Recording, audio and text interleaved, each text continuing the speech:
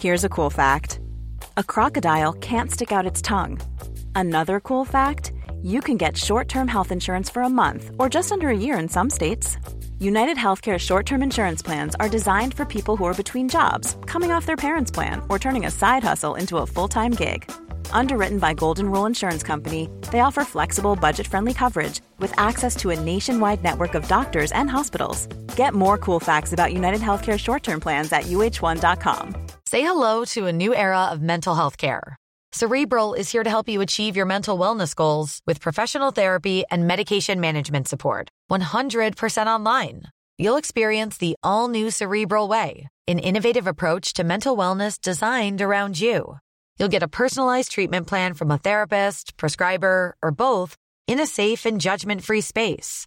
Your Cerebral therapist or prescriber will outline a customized plan with clear milestones along the way, so you can get to feeling your best. With Cerebral, you're not alone in your mental health journey. We're here to empower you to live a fulfilling life. So take that first step towards a brighter future and sign up today at Cerebral.com/podcast and use code ACAST to get 15% off your first month. Offer only valid on monthly plans. Other exclusions may apply. Offer ends July 31st, 2024. See site for details.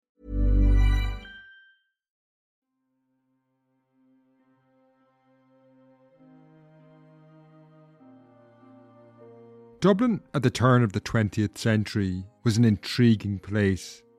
In many ways, it seems close to the present. This was, after all, for many of us, the world of our great-grandparents. However, at the same time, this Dublin can seem incomprehensibly different. What our ancestors endured just 120 years ago in terms of the conditions they lived in, worked in, and their life expectancy is often unimaginable.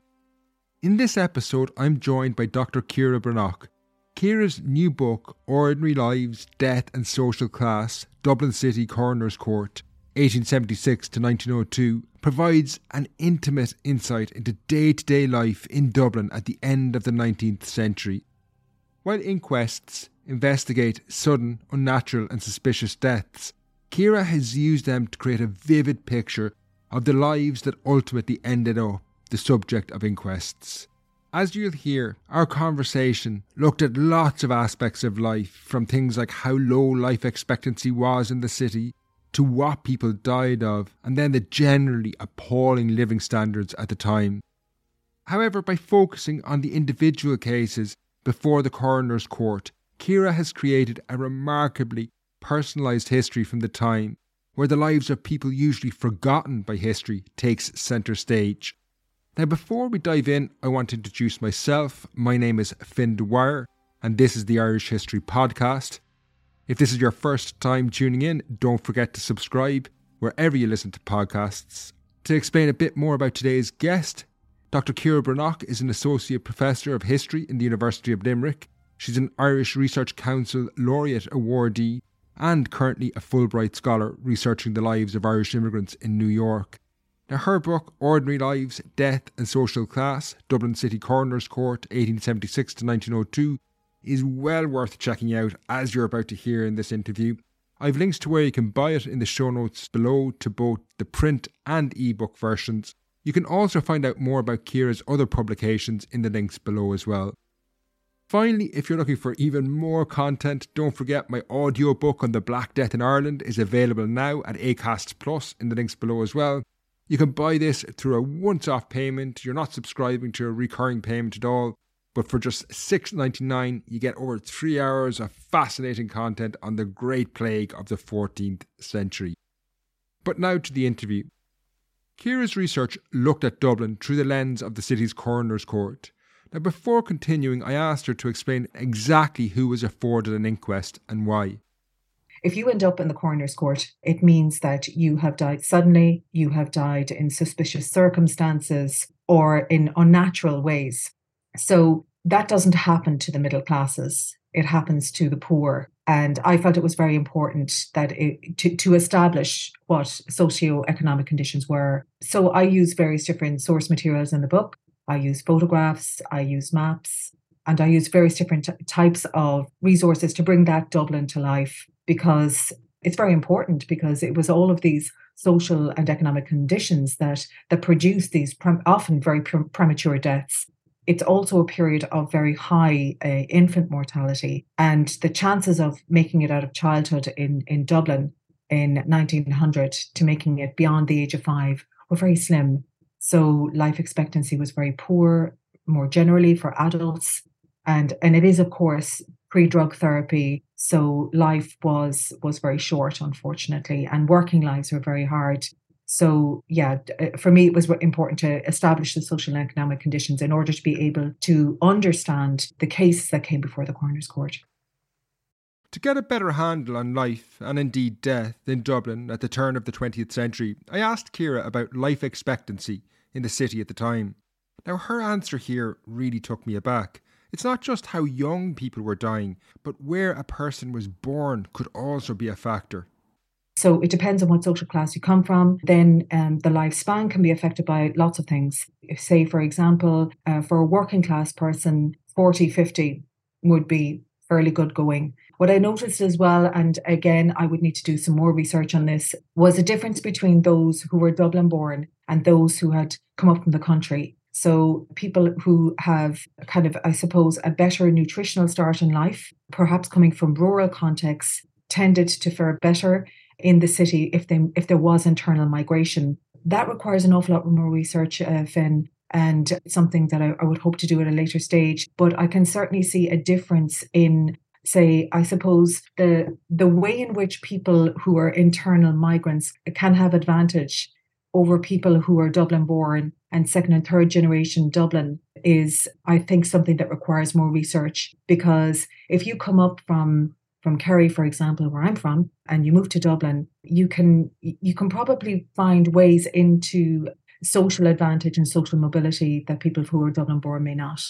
And again, that nutritional advantage is something that requires more research, because if you have a diet that is rich in, say, natural produce, coming from the natural economy of barter as against the cash economy in Dublin, it's a very different life expectancy. And of course, there is a project right now over the last 20 years, Tilda, at Trinity, that examines the matter of life expectancy. But in Dublin in 1900, it's socially conditioned. Middle classes live longer, between 5 and 10 years longer, and perhaps longer again. So obviously the idea of a physically hard working life is going to shorten your lifespan.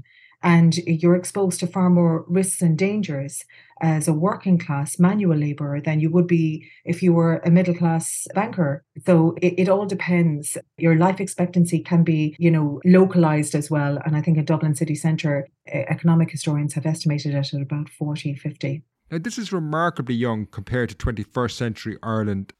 Ciara went on to explain what these people were dying of. Obviously, infectious disease is a really big problem at the beginning of the 20th century. And for what really stands out to me is the impact of respiratory disease. Tuberculosis, pulmonary tuberculosis is a real killer in adults and young adults in particular. And when you consider how it's spread on factory floors, et cetera, it does take a toll. And even though there weren't that many factories in Dublin or manufacturing locations, I mean, there were some, obviously, but not comparable to Belfast. Again, the work of Brita Jones is really important here because she sets the kind of baseline for the study. She also argues that women with repeat pregnancies are more susceptible to latent tuberculosis. I mean, the tuberculosis can attack any part of the body. That's the other thing to remember. In children, it's tabes mesenterica, which is something that attacks the membranes of the GI system. So it's always sensitive to your life stage. So causes of death among infants would have been, obviously, inadequate feeding was a big problem, or underfeeding or undernourishment was a big problem. Any kind of, say, children who were bottle fed, if the sanitary conditions weren't right, of course, that was very dangerous to children. You have to also remember that sanitation in Dublin City wouldn't have been great in 1900. So that there was risks in the domestic environment to young children, and of course to older people as well, in terms of decrepit housing. So what causes death is communicative diseases and infectious diseases in the main. And that changes in Ireland from the 1940s and 50s onwards. We see a drop in infant mortality. And that's because of course, the rise of drug therapy and the interventions of things like antibiotics, which is a major advance in medical science. Of course, too expensive in the first iterations of it, but there's a major shift that happens pretty much all of a sudden in the 50s. And that puts pay to things like infant mortality. But infant mortality rates in Dublin were just extraordinary, just really quite extraordinary in the inner city. As we moved on to discuss specific cases that ended up before the coroner's court, some of the most revealing were those that originated in the family home. These provided a tragic insight into the cramped lives in Dublin's tenements, the houses of the poor, where several families had to share one house. I think what really guts me is actually the burns and skulls, and it's small children who are being dressed in front of the fireplace, a fireplace that was never meant for cooking, that was a fireplace for a bedroom in an erstwhile Georgian townhouse. It was never ever supposed to bear a pot or a pan, and certainly not supposed to heat an entire household and feed them. And it just, you have the likes of Charles Cameron saying, "Oh, they don't fry their meat. Everything is a soup or a stew." Of course it is. It's a one-pot dish, and it's just it brings to mind the level of poverty in the city, and children kind of falling into pots of boiling water. Somebody taking a pot off these fireplaces and placing it on the floor and turning their back for 2 seconds. And then a child is burned or scalded. It's just really devastating stuff, and stuff that we don't see happening anymore because there are safety measures in place. And to be fair to the coroner, he was very sympathetic in such cases.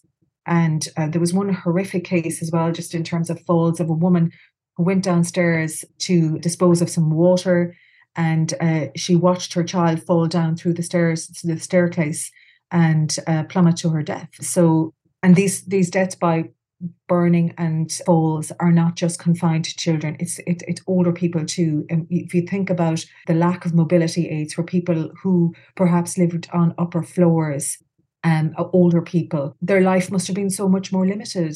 I mean, if you've ever known or lived with somebody with limited mobility, being upstairs, I mean, if they couldn't walk down the stairs safely, then they were in a bit of trouble, getting up and downstairs. So for me, it was the confines of the tenements that was really palpable in these records. The fact that people lived in one room, and these rooms were families of anything up to 10 children or more. And it's extraordinary to think of the pressures, particularly on mothers, to look after small children in such confined spaces. The story of Winifred Lambert indicates how overcrowding made life dangerous in the most unexpected ways. Winifred Lambert was basically a young child. She was 4 years of age, and her father had gotten a naggin of whiskey to basically rub in the gums of her younger sibling who was teething.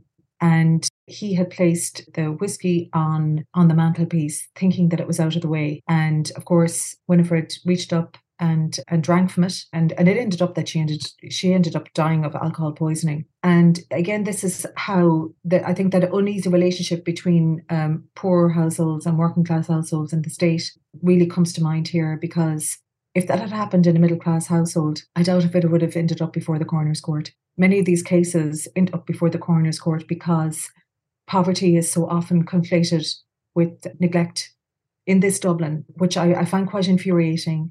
And there's a lack of empathy there, and there's so much there's so much bias built into the entire process, even though they're eventually shown a fair degree of compassion at the other side by both the coroner and the jury, if they're considered deserving. If those parents had a reputation of being hard drinkers, they wouldn't have been shown the same kind of compassion. And there's all kinds of respectability indicators that punctuate the Dublin Metropolitan Police account, and then the witness statements afterwards. So they know what to say. Mrs. This, and her husband was out at work that day, or she's a widow. Again, a respectability indicator, which I find quite extraordinary. But in the case of poor Winifred, she died. And it was because, as you say, Fen, of the limited confines of the home, no place to lock things away, and particularly dangerous substances like that. And in that case, and again, it points to another big problem of addiction in the city. And there was a big problem with alcoholism. And we don't see cases of methylated spirits drinking coming into play here. But certainly in court cases later on, we see people like meth dealers in and around the same areas of Dublin being prosecuted kind of around 20 years later. And in this particular case with Winifred Lambert, they investigate the proof of the alcohol that was used. And it's quite an interesting thing, because the bottle is examined and the proof is examined, and the person who sold the bottle of alcohol is also called into question. So I wondered as well, as I was going through these cases, and I discussed it with friends of mine, Sarah Ann Buckley, who has worked a lot on, of course, on child cruelty and neglect. And she agrees with me in that I don't think people realise the proof of the alcohol that they were drinking at the time. And there's usually, and of course, we've all done it, I've only had 1 or 2 drinks and they probably had 10 or 20, but they didn't realise how much they had been drinking. But I wondered as well if they were cognizant of the proof of the alcohol that they were drinking. The cases in the coroner's court also provide an insight into aspects of late 19th century life that we rarely think about. Ciara now explains this incident that began on a train. It's a universal story we've all faced about antisocial behaviour on public transport, but it also provides a great insight into life in the late 19th century. As a person with a very deep voice, I'm hired all the time for advertising campaigns. But a deep voice doesn't sell B2B, and advertising on the wrong platform doesn't sell B2B either. That's why if you're a B2B marketer, you should use LinkedIn ads. LinkedIn has the targeting capabilities to help you reach the world's largest professional audience. That's right, over 70 million decision makers all in one place. All the big wigs, then medium wigs, also small wigs who are on the path to becoming big wigs. Okay, that's enough about wigs. LinkedIn ads allows you to focus on getting your B2B message to the right people. So, does that mean you should use ads on LinkedIn instead of hiring me, the man with the deepest voice in the world? Yes. Yes, it does. Get started today and see why LinkedIn is the place to be to be. We'll even give you a $100 credit on your next campaign. Go to linkedin.com/results to claim your credit. That's linkedin.com/results. Terms and conditions apply. Hey everyone, I've been on the go recently. Phoenix, Kansas City, Chicago. If you're like me and have a home but aren't always at home, you have an Airbnb. Hosting your home or a spare room is a very practical side hustle. If you live in a big game town, you can Airbnb your place for fans to stay in. Your home might be worth more than you think. Find out how much at airbnb.com/host. The final sections of the tram network in Dublin were electrified in the period I'm looking at. And people would regularly, in the case of James Kelly, who was a conductor on the tram, I suppose he was working on a tram that was very busy with regards to what we might call Sunday drinking. And people who would go out on a Sunday to places like Howth or Dún Laoghaire to avail of, fresh air or maybe some refreshments, etc. And I think we have a case here whereby James Kelly was the conductor on the tram, and he got very annoyed with a man named Mr. Duffy, who was a bit belligerent and tried to smoke a cigarette on the tram. And then he was kind of asking, when are we getting off? When are we getting? And James Kelly lost patience and he pushed him and he fell on the tracks and he was run over. It was witnessed. It was quite a violent attack and it was witnessed by several others, and including his family, who seemed quite fearful of suffering the same fate themselves. In fact, they were threatened with the same fate themselves. And his family members tried to intervene. It seems that there was a wider group of them that had gone to Howth for the day. At the end of the day, what happened was The conductor and the driver were exonerated from all blame, and it was just a very unfortunate case. And again, as you say, Fen, things that we don't really think of. That's a quite unusual case. There are several cases of people being knocked down, and I found it quite extraordinary. Why people didn't hear a tram coming. But then it makes you think of the level of noise in the city, and there must have been the cacophony of white noise that always formed the soundtrack or the backbeat to the city, whereby children didn't hear the danger of horses and hooves coming for them. All drivers were arrested at the scene. They were usually exonerated afterwards. And if it happened that the case involved the train or the tram company, there was always a rider. The jury added a rider in cases that they felt there was a case for compensation. They would usually make a plea for compensation to the train or tram company, to the parent or the widow, or as the case may be. But it really made me think about the soundscape of the city. And again, it's an area of urban history research that has received very little attention. And it's something that we should probably look more closely at. So people wouldn't have heard, particularly children, wouldn't have heard shouts of pull up, move back, get out of the way, or whatnot. And again, it comes back to the limited space in the home. So small children viewed the street in front of their houses as an extension of their house. Of course they did. It was their play area. And because of the trams on the roads, other traffic got pushed into smaller laneways, and it created further dangers for children. So we have, David Thoms has actually written about this in Cork. We have a major tussle going on at this time between H-car drivers or hackney car drivers who drove horses and carts, and the new innovations of trams and trains. So there's no love lost between the two. So it's the old and new worlds colliding, if you will. And unfortunately, there are several deaths. And the deaths are horrendous as well for people who work on the railways. They're absolutely horrendous. Very distressing cases for families to deal with. And the condition of the bodies is described in a very macabre way in the newspapers. Straightforward murder cases were far rarer in late Victorian Dublin than we might imagine. However, the inquests into people who were murdered reveal a complexity to life in the city at the time that was often obscured by sensational newspaper headlines. There were very few cases of murder here, and in fact, only one case that ends up as a capital punishment case. In fact, that was a man, the first man hanged in Mountjoy, John Toole. And in 1 week, there were two cases of women who had their throats slit by an intimate partner. And in one case, the perpetrator of the crime had previously spent time at Her Majesty's pleasure in Innis Asylum. And because of that, he sent to a man named George Pepper, he sent to the Central Criminal Lunatic Asylum. The other case ends up in a hanging in Mountjoy. But both cases exhibited, I would say, mental illness. The man who was never entered into evidence, John Toole, had been invited to leave America.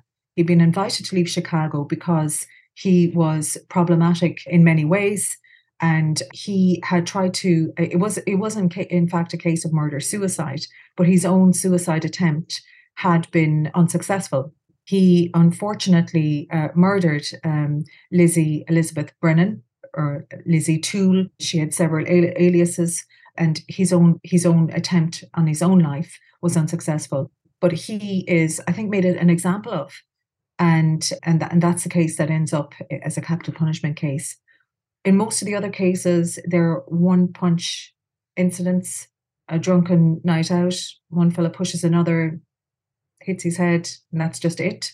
Unfortunately, there's a fatality from it. These are terrible things. Very often they end up in if they are prosecuted at all, the sentencing is just ridiculous. It's like a couple of months. And they only serve a couple of, maybe given a year, and they only serve about 3 or 4 months. The judges, when handing down sentences in some of these cases, often had to grapple between competing ideas of justice. Sometimes locking up a guilty person could create even more problems. Ciara explains this particularly sad case. There's one horrific case of a man who throws an implement at his wife and goes smash. This is a case of domestic violence. He puts his wife and son out of the house, and the son has tried to go in between his drunken father and his mother. And when they're both put outside of the house, the father throws an instrument out the window and it hits the child on the head, and the child dies afterwards. And in that case, the judge, he's brought before the courts for manslaughter, whatnot, but the judge is again faced with the decision of, do I plunge this family into poverty by sending the breadwinner to jail for an extended period of time, or do I give him a lighter sentence, which of course ends up as what happens. He gets 12 months and he only serves a few because we know from the census that he's back living with the family a couple of months later. Sarah Ann Buckley's work, again, it covers this. She's looked at these conundrums that judges face, but every now and again they make a stand. And in the instance of John Toole, we can see the judge writes extensive notes in it because there are petitions for clemency to spare his life. The judge kind of find it in himself to let both cases go, because there's two cases in the 1 week that emerge. True bills are found against both men, George Pepper and John Toole. And he makes an example of John Toole, who very definitely made a suicide attempt, so much so that when he is hanged, the gash on his neck actually opens because he had cut himself so deeply, but was unsuccessful in his endeavour. But I think judges are faced with very, very difficult decisions, and most of them act in terms of compassion towards the people that come before the courts. And they're compassionate as well when it comes to poor mothers, but only if they're respectable poor mothers. To finish, Ciara did have a somewhat uplifting take from her time spent researching these cases that often portray a very bleak aspect of life. The extraordinary heroism of women, and in a city that limited their movements, their actions, and particularly for poor women, I think that it gave me an extraordinary insight into their lives.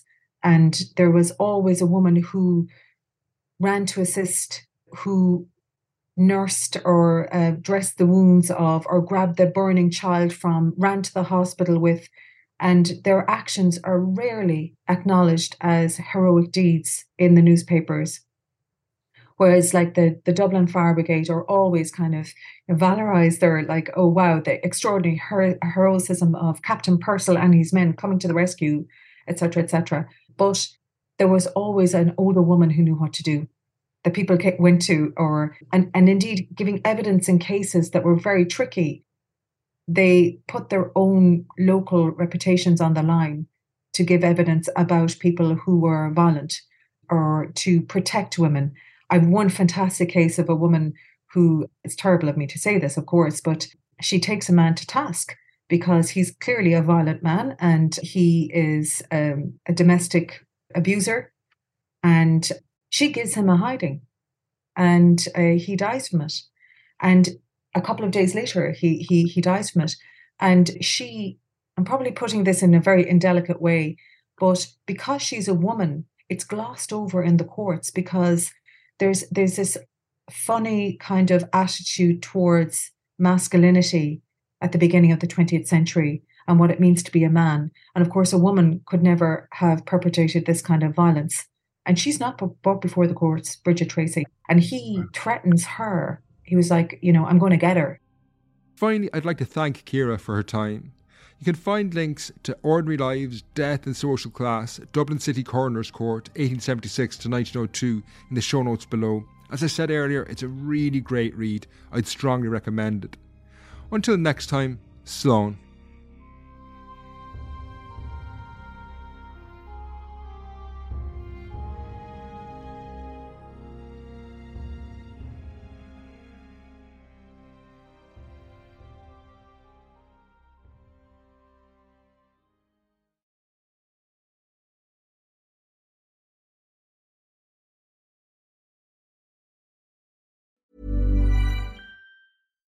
spin your passion into a business with Shopify and break sales records with the world's best converting checkout. Let's hear that one more time. The world's best converting checkout. Shopify's legendary checkout makes it easier for customers to shop on your website, across social media, and everywhere in between. Now that's music to your ears. Any way you spin it, you can be a smash hit with Shopify. Start your $1 a month trial today at shopify.com/records.